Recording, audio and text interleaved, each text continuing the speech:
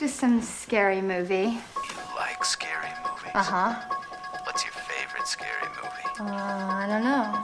You have to have a favorite. What comes to mind? Halloween.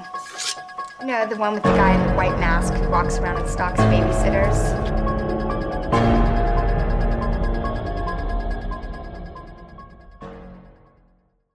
Hi, I'm Shah. I'm Ollie. And we are Creeping It in the Family, a podcast where we dish details about all things horror. Episode 67. Episode 67. You're next. Good choice. It was a Great good choice. It was a solid choice, to be fair. It was better than I remembered it, to be honest. I remember watching it the first time and I did really enjoy it. But I think since we started the podcast and I've watched a vast majority more horror films than what I normally would. Yeah. The standards Standards slightly dropped off the show. I think it's honestly quite hard to make a good horror. It's a hard genre to nail because it's so hard to not follow cliches but then sometimes you can follow them and pull off. So it's a hard genre, I think, to get a good film in, and this was definitely probably. Is it better than The Strangers for me? I enjoyed it. Because essentially it is a home invasion film. That's yeah. I know that's not what it is, but that's what the task of the killers is, to invade the home and fucking kill everyone inside. It was good, and I really enjoyed watching it. I only saw it the once. Before I remembered it was a while ago. So when I actually watched it again, I was like, oh, I like that. That was good. It has a very Strangers-esque setting, doesn't it? Especially the start of the film, like this cabin in the woods type of feel to it. My fear is now that when we pick. At home, when I was with other people, I was playing Billy Big Bollocks because I was like, oh yeah, I've got two other people in the house. Yeah, you've got to watch now I've got to watch horror films by myself. So you'll be picking all the fucking shite in the daytime. You'll be picking Scary Movie, let me guess next week, Scary Movie 2. 2, 3, might go a Haunted House. We can change it up a little bit. But yeah, it'll be alright. We still haven't watched Haunted House. We still haven't watched Haunted House, and that's not my selection. I don't think I've seen that from start to finish now. But I've seen clips of it, and I do really want to watch it. I think I like it just as much as I like That'll be mine for the movie. week after, so remember that. Okay. Haunted House is not my pick. I like that idea. So, it starts off with a questionable sex scene. That's all we see when we open the door. And because I'd not watched this before, I was like, right, what do these two people have to do with this story? And I was sitting there trying to get invested, and I was like, well, we don't really know them. It's open with a sex scene. And I was quite disappointed by that. I was like, oh, is it going to be one of these films? Yeah. And so I was sitting there. So she's definitely not happy after that sex. Walking around a cabin whilst the guy's in the shower. We don't know these two people, do we? The guy's Eric, I believe. Because I think they said in the story, the guy, Eric, he used to have a wife, and then he cheated on her with this college student who is the other person who's at that house at that current time. Yeah. But essentially all they are was neighbours. But I'm glad you brought that up, because there were definitely plenty of viable reasons as to why they killed the neighbours, but it's never really explained in the film. No. It's not best guess, because I'd imagine the obvious answer is they killed them so that it's two less people. Eliminates other people. It eliminates other people, and we obviously saw that you can make it on foot to the neighbour's house from where the whole night happened. I mean, do you think that's where they were staying? Because one of them was staying in the house, weren't they? Potentially, yes. But I thought either it's being used as a safe house, for the killers. I thought, but what the thing you've got you learn this when you get towards the end of the film, and then when you rewatch it, because I've seen it before, and I know what the motive of the killers was. Which, if he hasn't seen it, basically it's this really rich family who have got all the family round for the mum and dad's anniversary, and two of the siblings and one of the siblings' partners plot to pay these killers. They haven't paid them yet. The idea is they're going to get them to kill the family, act like it was a random attack, and then they get paid out the inheritance from all the rich family. But from what it seems to me is, for one, we learn that the killers are at least ex-armed forces, but I think for them to have the skills and that they did, it'd be special forces. Yeah. So they're contracted. Essentially, they're assassins. They're being paid to kill X amount of people. So as an assassin, you want to do as little killing as possible, or you seriously up the price if you're... Yeah. Because you give them a set amount of people or a set person, like you would a hitman, and say this person wants to be dead. If you then had two other people who are completely unrelated to the whole story, you'd either bump up your price or refuse to do it and just say, no, I'm not killing, that's unnecessary. So I was a bit I was a bit. There obviously are plausible reasons, but I was thinking, and I wish I'd have explained it in the film. Like, why did they have to kill those two people? Yeah, it was an interesting one. I mean, it gave us an opening scene, I suppose, because that family were the only family in the story, if that makes sense. So they had to have an opening scene about something to make them understand what was going on. Even if you kidnapped them and tied them up and gagged them and then chucked them down in the basement, because they're wearing the mask so they can't see anything. It's not like they didn't want to be seen at all, because the surviving siblings from this attack would have been able to identify that they was wearing farm masks, like animal masks or whatever. So for me as an assassin, I just want to be like, right, I want to do as little killing as possible. I only want to kill who I absolutely have to kill. Yeah, I can just kidnap these people, leave them down there, and then it's one less murder charge if push comes to shove, or it's one less place for all your fingerprints and blood to be if you just kidnap them and hide them somewhere. Yeah, because they make out like they're panicked about the DNA and stuff later on, but actually I bet they've left DNA fucking everywhere. Well, yeah, that's what I mean. Beforehand, and they weren't really bothered about it. Once the brother died, one of the killers, his blood would have been everywhere. So even if they chased the body and moved it back, they'd have had to clean that house top to bottom. It's a big open house. There was a lot of blood. The fucking kills in this film were so good. I forgot how good there was. So yeah, it would have. It's definitely not something that I'm not like nitpicking at the film and saying, oh, it could have been better because of this. It's just something that I wish to delve into a bit more. Yeah. But they didn't need to. It didn't take it away from it. But it was just a bit of a random. If it was my first time watching it, I'd have never thought to fucking question it, because you don't learn what the killer's motives are till the end. It could have been like they were, I don't know, even. I don't know. It could have been that they were like a cousin or something like that, and they were just getting rid of the family members, but they didn't. So she's walking downstairs. She goes and gets a glass of orange juice.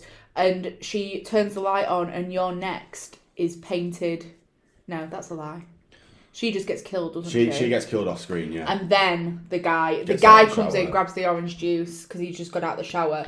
And then when the lights turn on, it says You're Next on the window, painted in her blood. Yeah. He looks over the window. She's laid on the floor dead.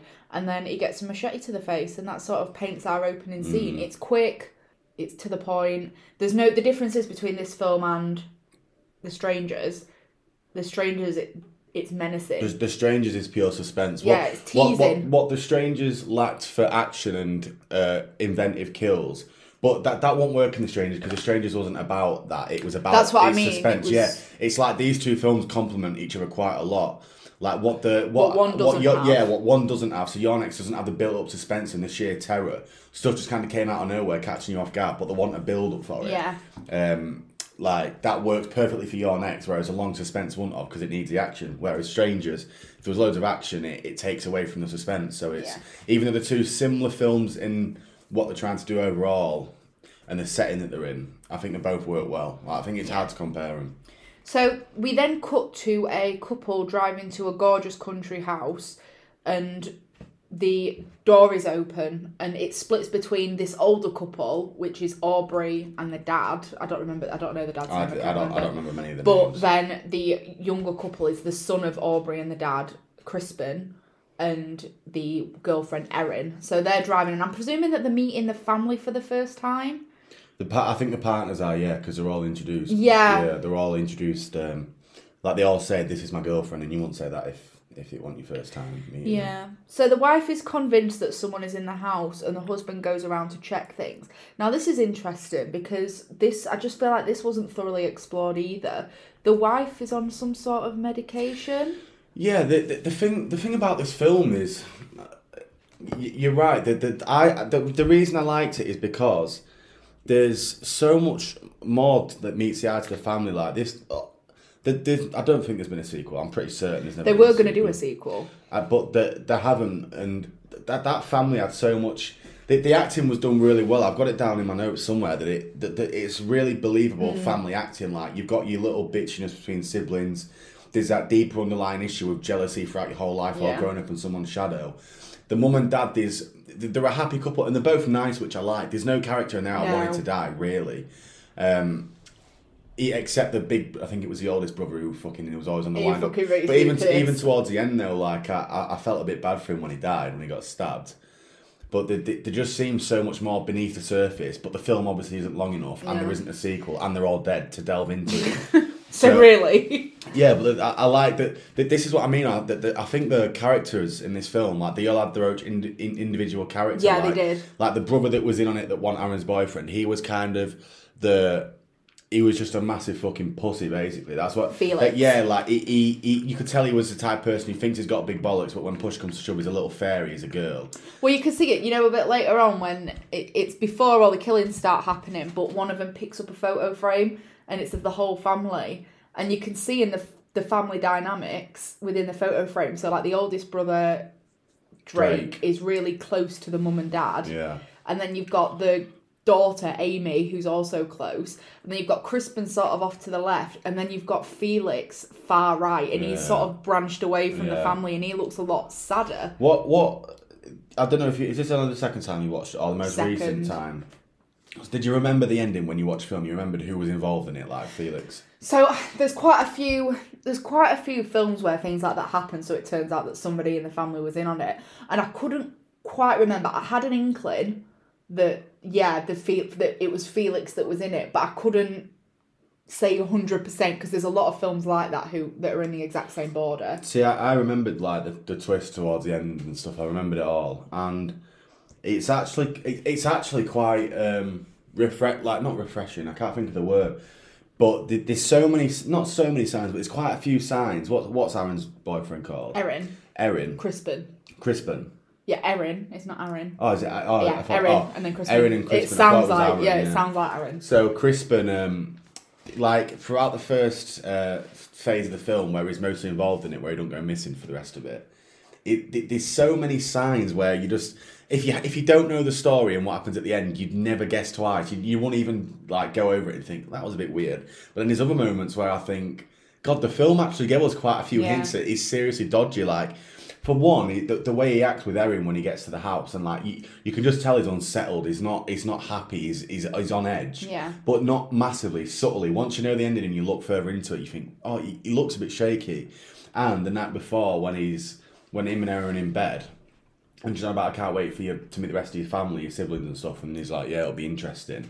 And she's like, what do you mean? He just goes, you'll see. Like, that's such a fucking red flag, the way he's acting, but unless you know what happens at the end, you'd never have brought it up. See, I sort of remembered that Felix was in on it and his girlfriend Z, but I couldn't remember Crispin's part. And then I was like, when he rang, and I was like, as soon as she picked up that phone with his head in the blender, I was like, it's fucking Crispin. He's in on it. Yeah, because 3/4 of the way through the film, I did think myself looking back, and I was like, where the fuck did Crispin go? It's like Scream 2, Mickey, and it just fucked off. Yeah, like, where the fuck did he go? And then he popped up, and I was like, oh, of course, yeah, that's the plan. So it's the first night. The wife's convinced that there's somebody in the house, and the husband goes to check around, and there's like, we meet Crispin and the father, and they interact, and they end up going back downstairs towards his wife.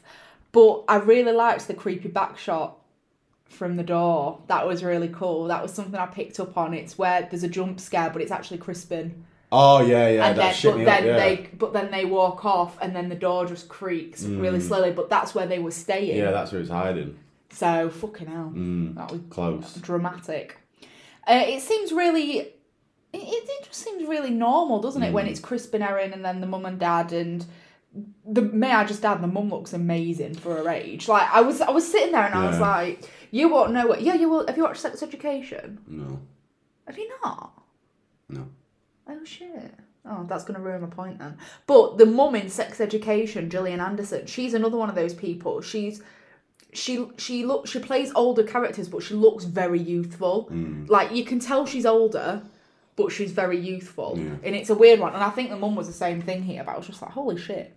So she's going to get some tea, and then there's a scary mask through the window. That was pretty cool. Yeah. But she just ignores it and cracks on and goes back into the other room. So the brothers seem a little bit estranged. This is where we meet Drake and Kelly for the first time. So there's Drake, Kelly, Erin, and Crispin right now. And it's little things like they were all talking about... it was something about rabbit punch. Like, they were talking about... she's Australian, Erin, isn't she? Yeah. So they were on about... I think it was like kangaroos, boxing and stuff like that. And Drake's like, oh, what about this? What about this? And he's like punching at Crispin. And he's just not having any of it. And it is quite funny. It's typical sibling. The small talk between them and that is this. You see it in horrors all the time when maybe it's just bad acting and not necessarily bad writing, but you can tell when like two characters are supposed to be bickering with each other, and it just sounds so. And I always forced. Yeah, and it sounds very. And this is. It doesn't just happen in America, but it feels very Americanized, like when they're like. Oh, well, you stink kind of thing, and it's like, but whereas no, this you're a dick. Whereas this was like proper witty, like back and forth, even when it was at a dinner table and going back and forth. It felt like a real argument between two brothers. The Drake did whatever his actor's called. I'm awful with actor names, but he played his part really well. Yeah, he did. I agree. It was they all played well. To be fair, they were good. So Erin goes to the neighbour's house for some milk, and that's when I realised that the dead guy was the neighbour. Yeah, because I didn't pick that up before, and I was like, and I saw him sitting there in the chair, and I was like, oh shit, right, that's Eric. That's the dead guy. And then on the way back, Amy and her boyfriend Tarek, and then Felix and his girlfriend Z come in as well. And so all the family are together. Drake winding Tarek up about the filmmaking at the dinner table just made me pissed. That made him a prick, like, because that he was doing that to someone who wasn't related to. That was his sister's boyfriend who was meeting for the first time, and he's starting to go in on about. So, like, Drake's character's kind of the one who is a massive lick ass to his mum and dad. Yeah. Which isn't necessarily a bad thing, but is a massive kiss ass to his mum and dad. And then I got the impression from the way that he perceived himself was he likes to make other people feel bad, but that's because he's not happy with his own life. So rather than looking on himself and being like, what am I doing? Or put other people's life down to make it sound like they're beneath him. Do you know what I mean? Rather than answering to himself. Well, clearly things aren't great between him and Kelly because he tries to... exactly. I think this is another...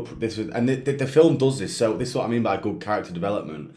You get an impression of what his current life state is without having to look at the past 10 years of his life, without having to get it in dialogue. He doesn't say to anyone, me and Kelly are bad, or I'm struggling, I might be losing my job, whatever. You can just tell by the way that he's acting and like I said, the small little scenes with Kelly when she refuses to take off her bra and stuff and she's not in the mood. Yeah. That he's unhappy in his life, or his life isn't where he wanted it to be. So he takes out on others who pretty much look happier than he is, like his sister with a new boyfriend who was into his film festivals and stuff, a little indie film. He was on about Underground, wasn't he? And he's like, what? He's like, do you watch Underground?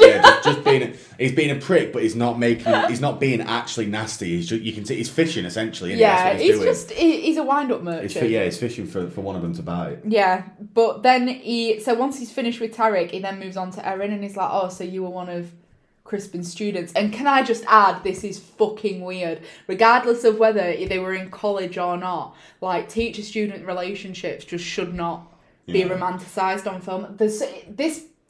I think this is creepy, so it does its job right, but, you know, there's films like TV shows like Pretty Little Liars and loads of different things where teacher-student relationships are romanticised, and it is literally the most disgusting thing. Not only that, but it is near enough, apart from a select few people who find that sort of thing something to get off on. It's like, no, you don't even think like that because you're busy usually bollocking them or trying to put full stops in the sentences. Like, none of that should ever arise. But Crispin is sort of like, you know, she was my teaching assistant, because they do that in college. So she was doing a master's. But then, like, you could pick a higher-end student to become your teaching assistant for lower classes in college.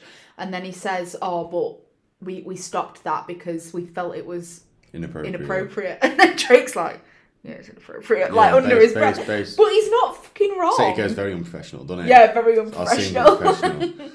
He's not wrong, but it's one of them things. He loves to put his 50p in, doesn't he, and give his opinion when you don't necessarily need to. And you get the way that is it Crispin? Crispin, yeah. Crispin acts like someone who's got a fucking lot on his mind. When he does. Exactly. That's what I mean. Like that's what I'm saying about the signs were there that he knew something was about to go down. Do you know what I think of whenever I hear Crispin and whenever I hear somebody say it? You know, Daddy Daycare, where it's like, see you tomorrow, Crispin. No, I haven't seen that film in years.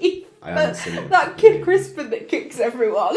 And he leaves. I haven't seen it in years. I can't even tell you what happened in that film. But every time that Crispin was mentioned, all I just kept thinking was, see you tomorrow, Crispin. spin. And I was just pissing myself. But anyway, this argument ensues. Everybody's kicking off. And Tarek seems to notice something and walks out. Well, he walks out towards the window. So he walks towards the window and then you just hear this like really swift shot. And like everybody's still arguing. But then people start looking over, like Erin starts looking and things like that. And he's got an arrow through his head. So that's what was the sister called? Amy. So it was Amy's boyfriend, the filmmaker. First one to go. Who was the first one to bite the bullet, or bolt. And then it just gets fucking chaotic, as it would at the dinner table. So people are screaming, running around. Everyone goes mad. Somebody gets an arrow through the leg. I think it's the dad that gets an arrow through the leg. Is it? I thought Drake got one in the shoulder and that was it. Oh, was it? Yeah, I thought Drake. one... No, I don't know, maybe, but I never saw him. Didn't he say, though, that Dad's in no condition to walk? It was like Dad and Drake. Oh, maybe. I'm not sure. He maybe did. I might have missed it. Because when you're writing down notes and stuff is happening quick, I might have missed it. You might be right. This is how I saw it. So the dad got an arrow through the leg. Drake got an arrow through the back shoulder. Yeah. And... like then Erin got everybody on the floor near enough and was like, no, we need to calm down. Erin subtly starts taking charge of the situation. She does. It becomes more prominent as the film goes on, but and at she's the start, a fucking boss. she just seems to know what to do. Or obviously, no one knows what to do step by step. But you later find out that she was raised in like by her dad was a massive like not control freak. He was very very overprotective and basically brought her up teaching her survivalist skills like combat. Setting booby traps, sort of like what Jamie Lee Curtis did to her daughter. Yeah, pretty much. Yeah, in Halloween. in the most recent one. But the first kill, I loved it. Was so. I think I said it in Hush. I think crossbows are such a fucking boring weapon to use, as I do with guns in horror films, because I think the idea of horror is it's there face to face, whereas if you get shot with a crossbow, but the way that like the camera work when this. This guy got a crossbow in his head, it didn't instantly show you it. Like at first, it started looking at Erin, who looked round and just saw a bit of glass on the floor. Like you don't see it until you start to see the cast react to it. Like you see the actors, like they all start to react to it, and then he turns around and it's just straight in the middle of his forehead. So. I mean, so it's technically an off-screen kill. Really. It is technically, but it's a good one. Yeah, it's really effectively done. There's so many things that I think make this film like really high up there in terms of a good horror. But the sound effects in this film, like later on when she punches, who is it that gets punched? Who is it that gets punched? And then they get an axe in the head. Kelly, is it Kelly who gets punched in the axe in the head? When he punches Kelly, the crunch when it hits her nose, and I was like, fucking hell, and that's just from a punch. And then the axe in the head, and when Erin's whacking that guy with the meat hammer, you can just hear it all. That's what I mean. You didn't have to see everything, but you could hear exactly what was happening, and it was it was minging. Yeah, it was minging. So they all end up in sort of like the parlour / living room bit towards the front door, and they're all saying, let's make a run for it. If we make a run for it, one of us can get it. And then they're all starting to like bicker about who's the fastest. Something unnoticed first, which I loved about this film is. I get in some horror films, in some settings, you won't have a cell phone signal. But most of the time, I just think how convenient you've got no signal. And when they was like, we ain't got a signal, and I was thinking, for fuck's sake, like, these rich families surely didn't know they're not going to have phone signal there, and they do something about it. Or that would have come up in conversation by now, the fact that no one can have cell service. Don't just slap it on us at the last minute. But then Felix comes across and says, "Oh, it's a cell phone jammer." Yeah, like it could be, yeah. And then I remembered that there was one in the film, and I thought, finally, a film that gives a justified reason as to why they can't make a cell phone call. I thought, fair enough. It was like, oh yeah, they're not legal, but they're $30 on the internet. Yeah, again, that's a fucking bit of a telltale sign, isn't it? Yeah, it was quite funny. But they're all bickering about who's the quickest and who should be able to run out. And then Amy's like, why does nobody ever count me? I'm the fastest. And so they're all like, okay, right, Amy, you fucking run then. I'd have liked to have seen the dad put up more of a fight about this one. Yeah, the dad was just like, not because I think he's a bad dad, but because I actually quite like the dad in this film, and I thought... he was a good dad. I thought surely as a dad, even if it was shut down quickly, he was like, no, you're not going, and then everyone's like, no, she's the quickest, but he was just kind of like, yeah, Like, Yeah. I just think any dad in that situation would have been like, no, not you at first. Yeah, but it was a very good. I think this was my favourite It was kill. a fucking insane kill. So- I remember watching it for the first time, and I was expecting something to happen, but not that. What I was expecting was a door to open and a crossbow straight through her head. I thought, here comes another crossbow See, I was shot. expecting a gunshot, like a barrel of a gun, Yeah. and as soon as she opened the door, it flying through her. So I knew something was going to happen, but I didn't know this was going to happen, and it was fucking good. And it's just the way it's set, so the idea that she's running in slow motion. Yeah, it's really well. And you just really can't well shot, breathe innit? because you're watching it with her, and then she opens the door and flies out. But just as she flies out, there's a steel wire, yeah, that slices and the throat. it open. slices her throat completely. And you get a good look open. at it as well. Oh You god, get- yeah, you it's get- like it looks yeah. like the gills of a fish. So that's a throat slit. Some of the kills in this film were so good, so inventive. Yeah.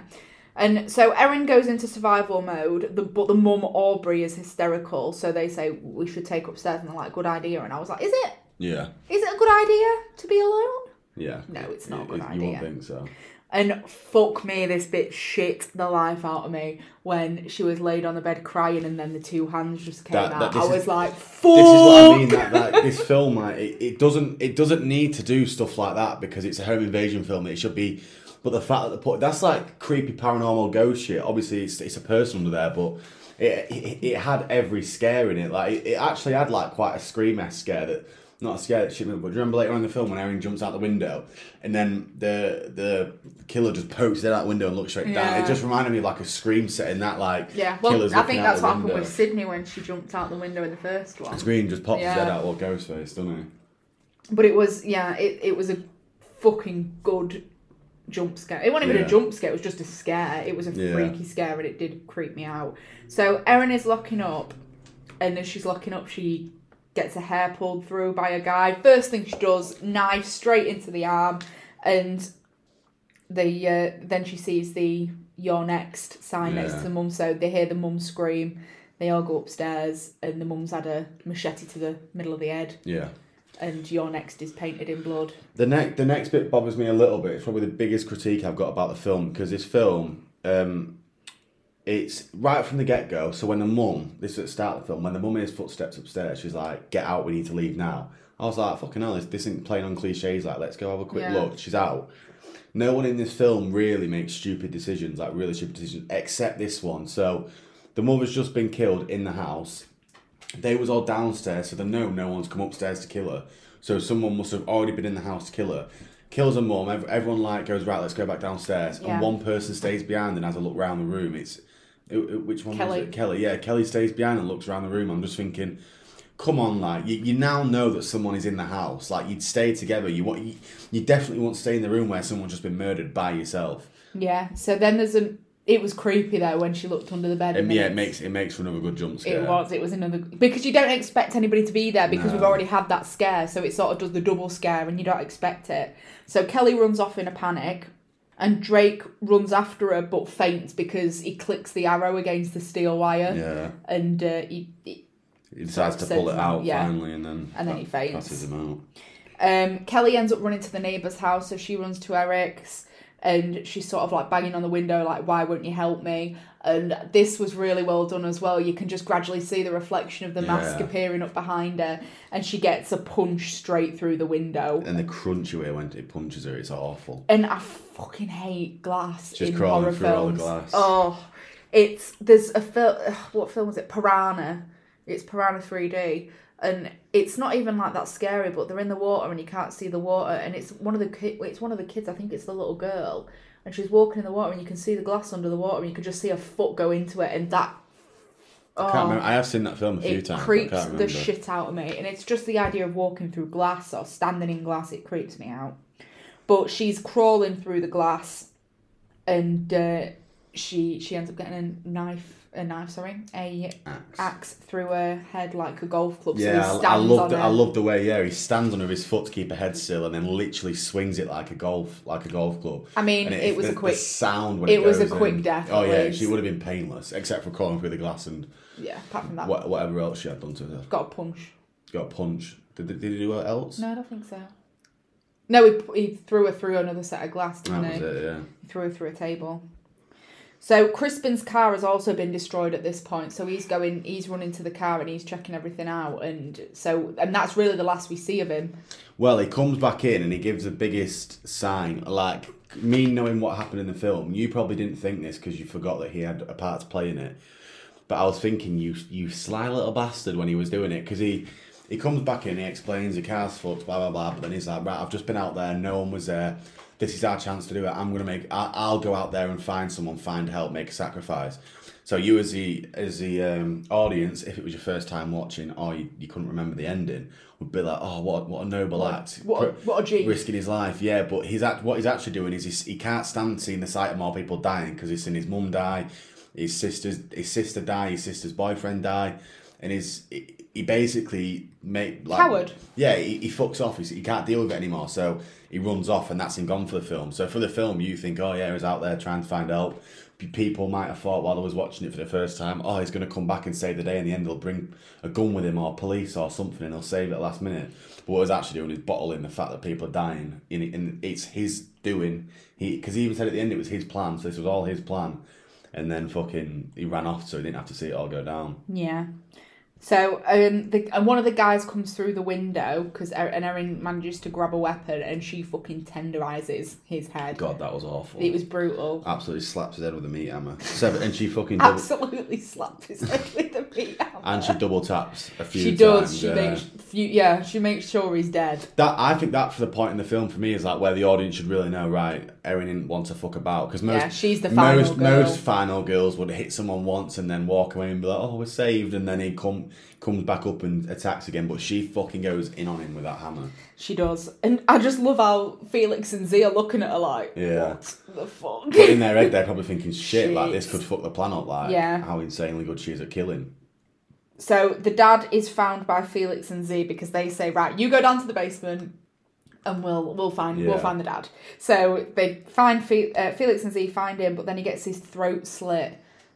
Pretty fucking vile as well. Right in front of Felix. Yeah, and then the guy's there and he's like, did you have to do that right in front of me? Yeah, and then you're like, oh! This is when you figure out that you kind of see it just before that line because you see Z and Felix's reaction to the dad dying, and they're not panicking, they're not running, they're not screaming, they're just watching him, so you kind of think, well, this is a bit strange. Yeah. And then, he says, did you really have to do that right in front of me? And that's where you find out that Z and Felix are in on the act.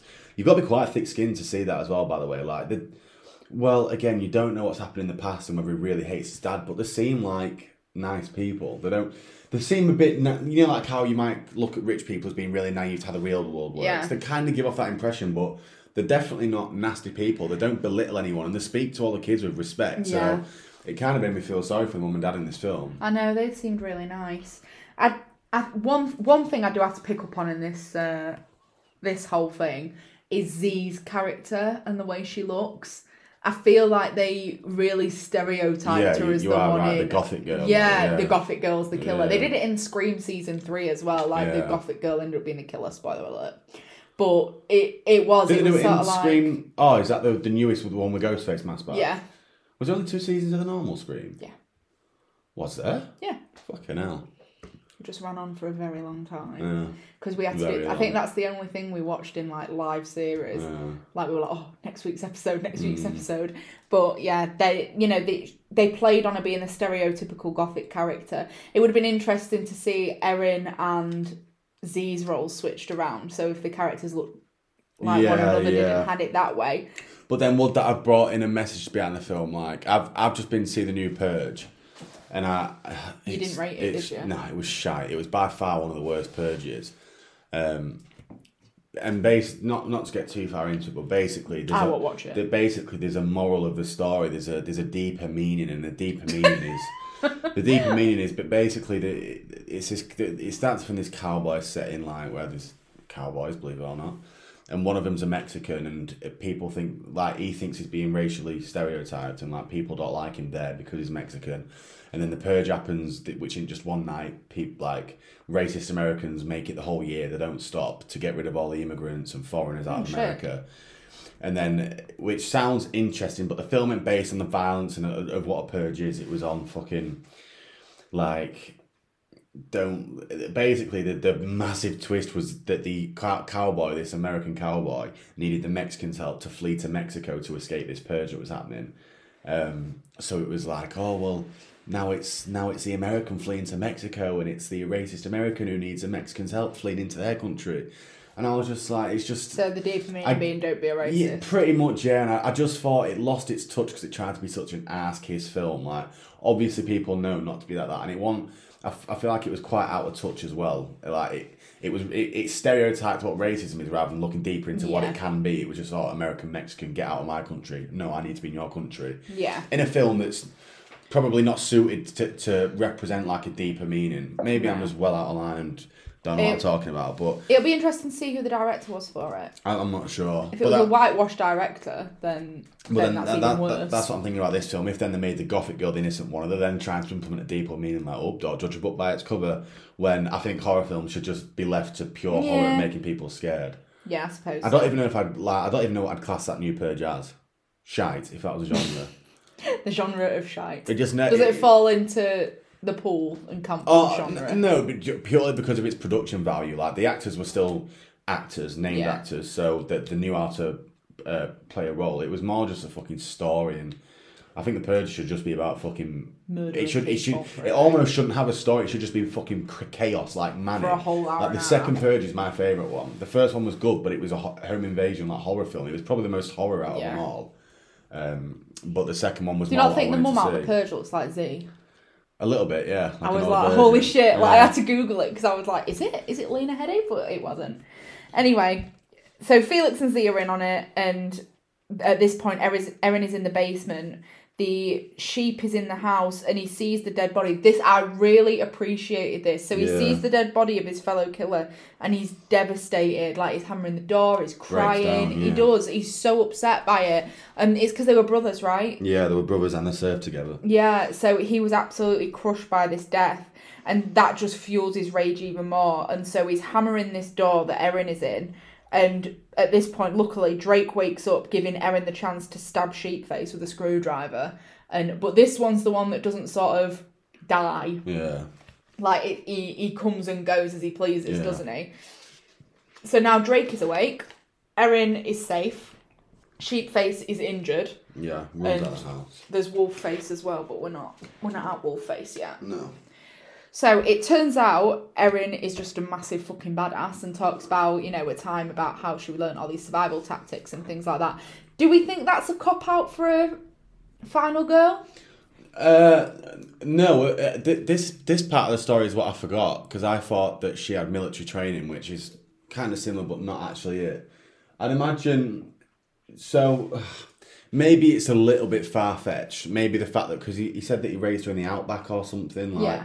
I don't know why you'd need to teach someone combat in the outback. It'd more be like hunting, surviving, shelters. That for me is survivor stuff. Have you ever seen Wolf Creek? Yes, good film. That's the outback. Horrible film. Like, it's a good film, but it's a horrible film. Exactly. So you won't think out there you teach someone how to survive in terms of how to find drinkable water and stuff. I won't think like combat and setting up traps. But then maybe that involved hunting for animals, which you set up traps for, and if your dad is overprotective and worried about you, he probably would want you to learn a combat, like learn some type of combat or self-defense. Yeah, because like a shitload of crimes go on in the outback. Because nothing she did.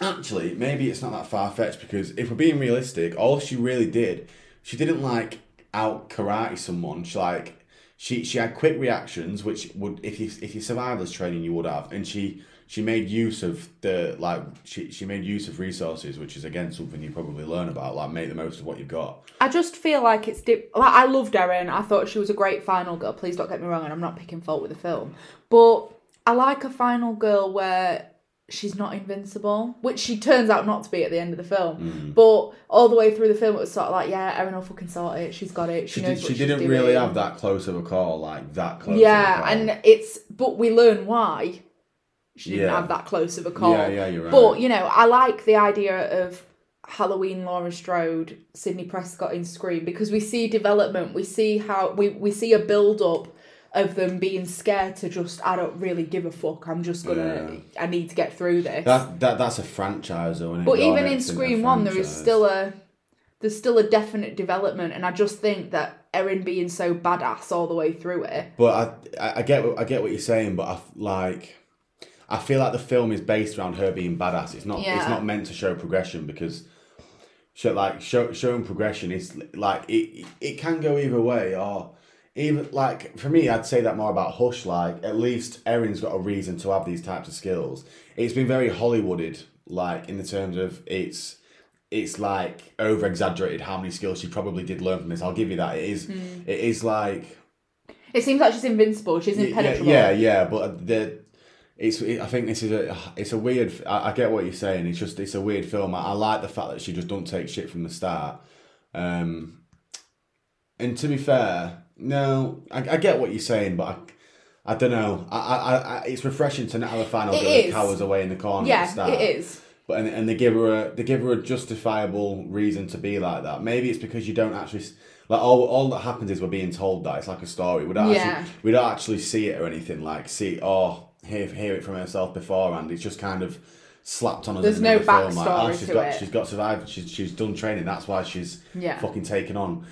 I think it would have been maybe better if they didn't say that these. I know they didn't say they were special forces, but they said they served together, which meant that there was definitely in some sort of armed forces, and the chances that like the army and that, like don't get me wrong, like nothing wrong with them, but they're like I think they're quite like the basics of like what a soldier should be, and then you get the special forces like armed, which are a lot harder to get into, require a lot more training. Yeah, who are seriously like special skilled, trained to fucking kill and stuff.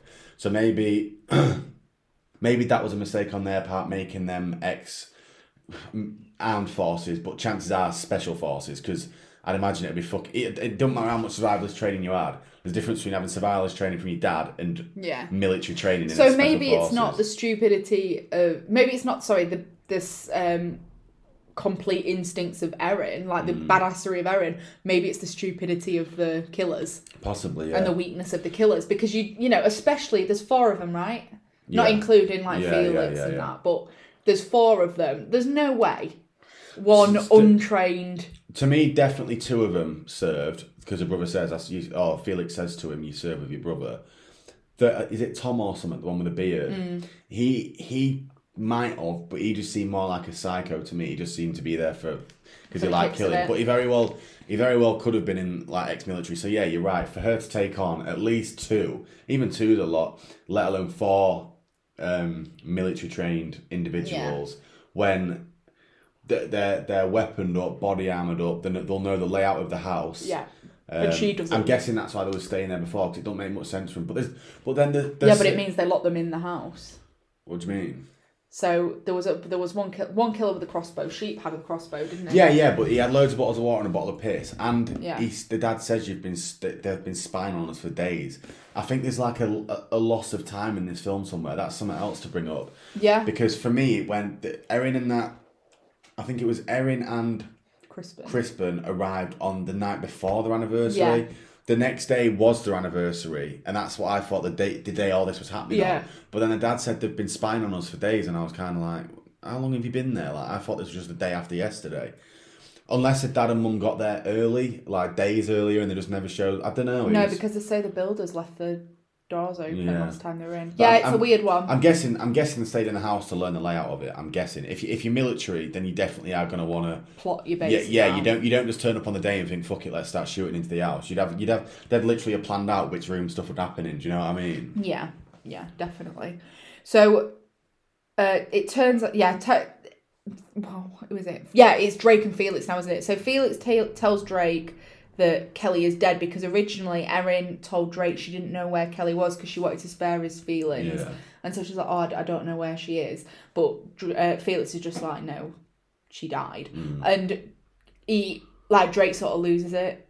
And then Felix just starts stabbing Drake with tools. It's a fucking good scene, this. You can see it in Felix's eyes how shocked he is at what he's doing himself. Yeah. You can see in Drake's eyes how shocked he is his brother's stabbing him, and it's such a well done scene because he's stabbing him, but not with knives. It's fucking like tool shed tools, and he's putting one in after the other and just going, "Why won't you die?" And you can see Felix is panicking because he wants to get this over with, and you can just see the disbelief in Drake's eyes as to what's just happened, and they're looking eye to eye as well. It's a quite an intense scene, when they're staring at each other. It was sad. I found it a little bit sad. So at this point, Erin and Z are like trying to house-proof against the guys that are hunting them down. And I love this bit where Z's just about to whack her with a nail piled wood board, and she turns around just at the right time, and she's like, just puts it back down and hands it over to her. And she sort of she ends up seeing Crispin's dad, like dead dad, on the floor, and sees that there's somebody behind her. So at this point, Z's been left to do the last board and nail, and then Erin's gone up to sort of get some help. She just jumps through the window straight away. Smart move, no just bullshit. Leap, just straight out that window. But she does take a big shard of glass to the leg. I thought at first, like when it shows you it went, because then she runs off into the woods and sits down, and you see the glass, and I think just fucking pull it out. But then as she starts pulling it out, it's like a machete. Huge. It's fucking huge. And I was like, fuck me, fair enough, that is going to work a bit. Then I really like this small attention to detail. So the screwdriver she stabbed Sheephead with, stabbed him in the back, and he ran out. So the last time we saw him, it was in his back. She sat down at this tree, like, taking the glass out and looking at the wound. And then she sees blood on the floor and sees the screwdriver fucking next to this pile of blood. So she knows that that's where the sheephead was. And then out comes a crossbow. He sees her. And she narrowly gets missed by an arrow. So this is what I mean by a crossbow being a shit weapon, because that reload time is a lot. The reload time, and you've got to be quite accurate with it. Like, it's got to hit like a vital organ. Like if you just hit someone in the back or in the shoulder, or you're only going to wound them, aren't you? Yeah, really? You're not going to kill them. So she gets back to the house, and the sheep man gets into the house, but then stands on the board of nails.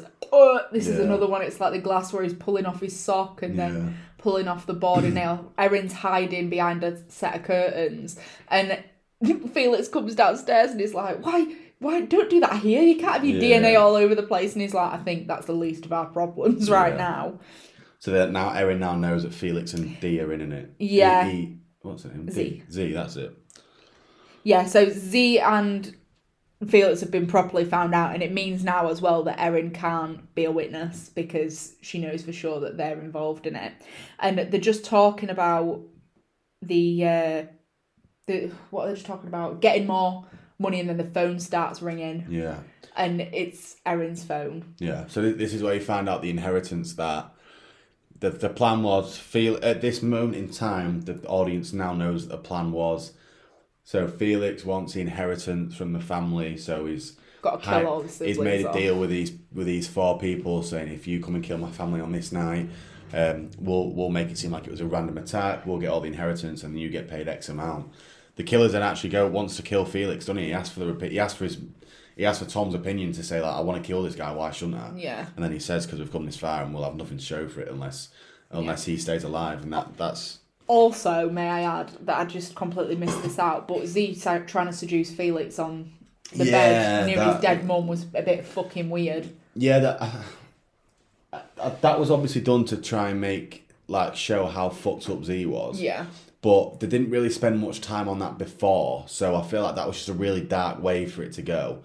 And I'm glad that Felix didn't say yes, just because you get the idea before that time that maybe Z was the one who wore the trousers, and this might have been all her idea, and he just kind of does what she says. But he wasn't. He was like, no, this conversation's done, and like leave. So it shows that he does have a bit of a backbone. Yeah, but it was fucking weird. And she ends up throat punching the sheep guy before running, and stabs him in the head, and he's done.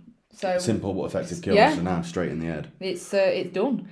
So she sees booby traps in the house as well, and the wolf mask is chasing her. And I really like how they paid attention to this, but then didn't talk about it till right at the end, because I just thought it was really clever, and we'll go on to it a little bit more in the end. But Erin uses the darkness and sets off camera flashes so that it's to her advantage, so she can see Wolfhead more than Wolfhead can see her. But it was so good. It was super effective. I think it was super effective to watch. I really enjoyed the scene. It's very unbelievable. Yeah, it's a bit far-fetched, but it did make for a really good scene. I'm not commenting. The reason you watch a film is because they make stuff seem like more than it is. Yeah, it's in reality. It could happen, but no one would ever really do that. But it looks sick if it does. So I'm not saying, oh, that's unrealistic. I'm just saying, like, that was probably the only part in the film where I thought, oh, That's obviously done for cinema's purpose. It's sort of like the wanted. How do we get strobe lighting in this scene without? Because that's like a ghost film technique where it's constant flashes, and there's a ghost in front of you. Yeah, I think it's happened in the Haunted House LLC did it as well. Hell House, that was it. Paranormal, not Paranormal Activity. Insidious, I think, has done it. Yeah, it was with when they were doing the gas mask scene, strobe lighting, flashing, and this stuff stood around. So it was nice to see it in a film that wasn't about a paranormal demon. And I like that it was actually her hunting him this time. Like you was kind of waiting for, you was more scared of Erin to jump out than you was of anything else. Yeah, and she bludgeons him with a wooden log, and that is pretty fucking gross as well. It is disgusting. So Erin comes out and she's sort of like wandering around, not really knowing what to do, and Felix shoots her through the window, but she's disappeared. So we presume that he didn't actually shoot her. You see the bent arrow on the floor in the scene. He completely missed her. Erin, they end up in the kitchen. I fucking love this bit where he was like, she throws soup on him and he's like, it's not even hot, you dumb bitch. But he don't finish it because he falls over. That was a fucking good bit of comedy, that. It was light comedy. Yeah, I laughed. I was like, that's really funny.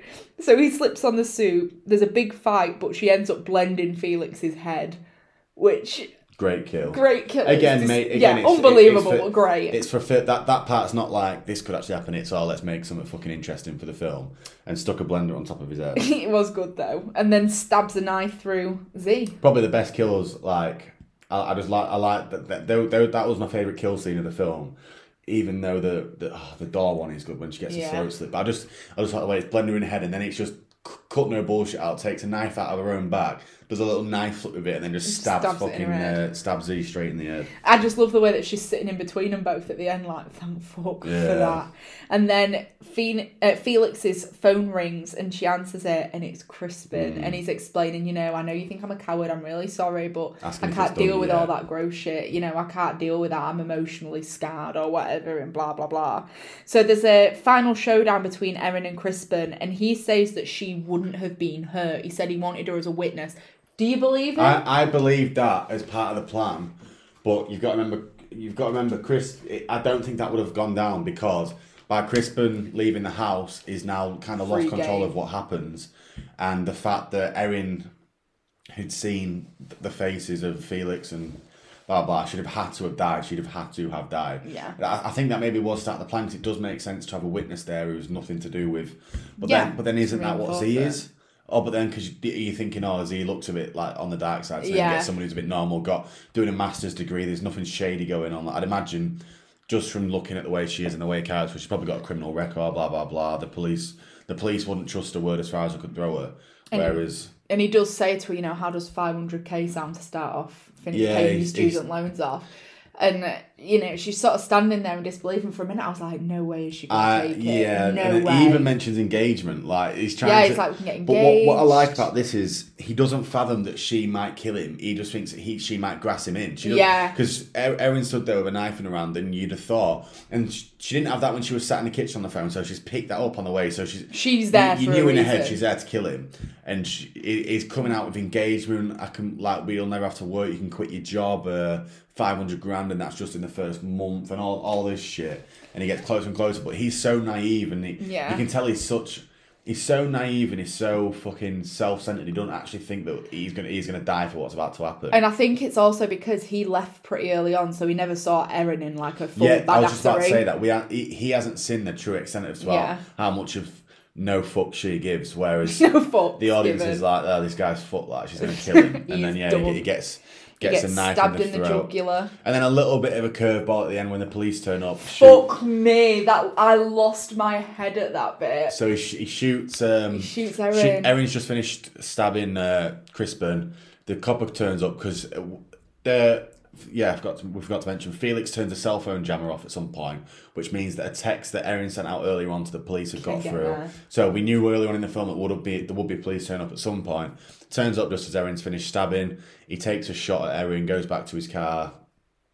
Doesn't call shots fired, which officers have to do if they've fired a gun. But he's panicking. He calls up someone, and then he goes to walk through the front door. But Erin's trying to stop him because she knows it's been booby trapped, which she saw earlier on, and we saw earlier on in the film. Well, she booby trapped it herself, didn't she? She set the trap up. She's like, no, and she, even though she's just been shot, she trying still stop the tries to officer, stop him. But it would have killed him, axe in the head, and then that cuts out. That was a film. That's the end of the film. Great film. But we never know if she survives or not, which is difficult because I don't know if she would. I think she would have done. Do you think so? Yeah. I mean, I don't think the fresh meat, dead meat, every time fucking dead meat counter would have counted it as a kill. If you're gonna kill someone off in a horror, you've got to kill them off. Like, it's different when it's like a serial killer and that. But if you want a character to die, you're making a character die so the audience feels something. You're not just gonna have her either survive or you're not just gonna have her like either way. She might die, she might not. I think if they wanted her dead, that would have been such a big impact that they made sure you knew she was dead. It might have just been open for a sequel. That's in the why. original Scream 4 ending, both Sydney and Jill were laid on the floor, and they were left for dead, and that was going to be the end of the film. Like, we didn't know which one survived. Now, I'm so fucking glad that didn't happen, because can you imagine 10 years later? What? So they want a hospital scene in No. the original? Oh shit! We don't know who survived. Fucking hell. And Jill was supposed to get away with it. Like, it was supposed to end with Sydney like laid dying on the floor and Jill next to her mimicking it, and then that being the end of the film after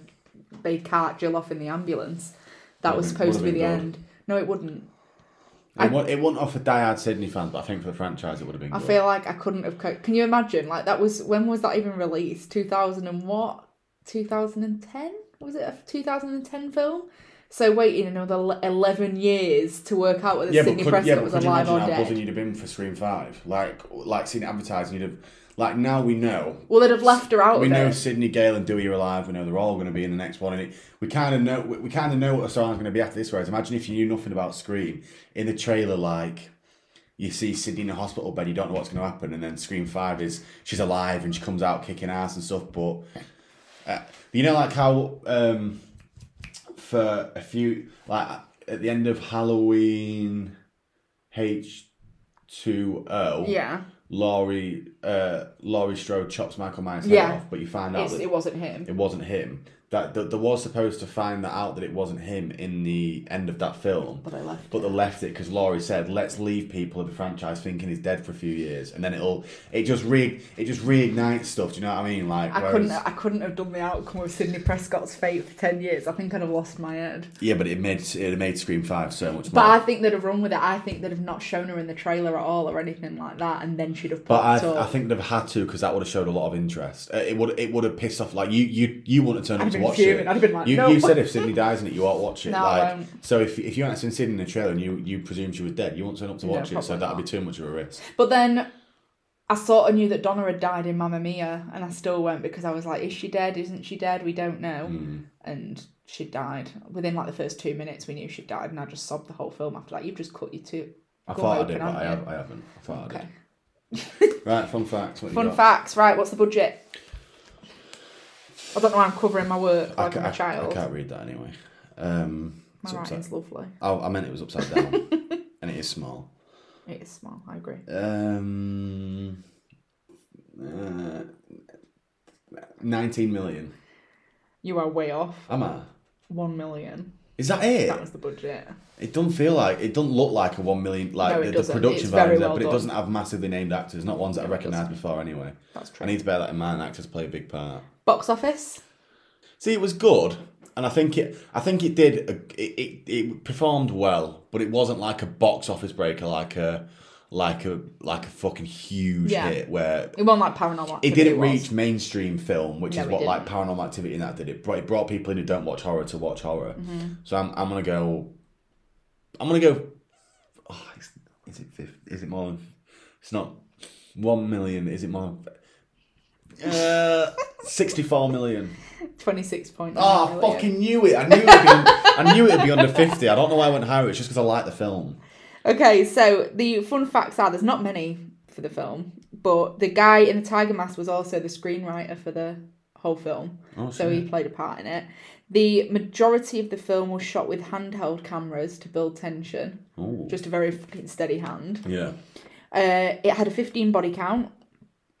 Although the movie didn't do well at box office, it gained a 79% rating on Rotten Tomatoes, and it's regarded as like a cult classic now. Like it's got a cult following the film itself. And the original ending was Erin being killed by the police officer. I'm glad they didn't do that because that would have been a fucking slap in the face because you did root for this film. Yeah, you did root for all the way around. And there was supposed to be a sequel that involved a higher level of the crime gang. Going after Erin. I was thinking when I watched the film. Not going after Erin. Going after like looking at the origin of the assassin's group and stuff like that. Erin wasn't supposed to be involved in the original sequel. I thought if there was going to be a sequel, it'd be the fathers or the brothers or the business that run these, like, hire out these hitmen or whatever it may be, chasing Erin for killing all of them. It is looking at the business, but it's not looking at Erin specifically. But that was it. Okay, so it's your would you rather this. It's my would you rather, and it is a would you rather. Holy shit. And I've had this down for weeks, so it's a good one. I've literally just paused it, took 15 seconds and come back. So say you're in a home invasion situation. Would you rather, as you are now, so your abilities now, but you have a pistol with one magazine in the drawer. How much is in a magazine? 7 rounds. So you got 7 rounds. 7 bullets. 7 bullets, yeah, 7 bullets. Or, speak out of Call of Duty terms, because I don't have a clue. Or have 10 years survival training. So which would you rather have? Bearing in mind the gun comes with the magazine out. So 10 years of survival training. Would because you? I don't even know how to load a gun. So I'd be like, just pause a second. Is there an instruction manual anywhere? I'd take the gun, mate, because I think I would know how to load it. Yeah, I wouldn't have a clue. So I would probably be better. That's fair with enough. Survival techniques. That was quite a good one. God, you must have spent ages thinking about that. It's been written down since episode 6. Episode 6. I've just been holding out for I was just waiting for this particular film because it involved holding it out. Right, what film? Right, my film that we are going to be watching next week is Case 39. Case 39. It's Case 39. I think I've heard about it, but I haven't seen it. I love it. I watched it a few years ago. It's not like a slasher horror. It's more of a paranormal one, but not quite a paranormal one. It's a weird one, but it's good. And I really like it. It's got a story behind it as well, which is really interesting. And I think I do like it. There's another one like that. I can't remember. It's like this. It's one of them films that have got like a story behind it. There's like a deeper meaning rather than even though I've just said horror shouldn't do that. But it's not a horror where people. It's like a horror thriller. There's like a story of a thriller behind it. I'm sure I told you to watch it, and I think you did. It's one where there's loads of different levels. Oh yeah. I know what you mean. Did you watch it? Yeah, it's fucking good. That it was very good. Scary. It was. Was it called Levels? I don't know. It was called something to do with the floors, wasn't it? Platform. Platform. Yeah. I think it was Platform. It was very good. Where there's like 300 and you rotate on which ones. Yeah, it was good. We'll have to do that one soon. We will. Right. Well, Thursday will be my mini episode where we're going to be ranking Scream killers. Oh yeah, I forgot we were going to do that. This is exciting. And then it'll be case 39, was it? Case 39. Case 39 on Monday. So thanks for listening. Right. See you later. Bye.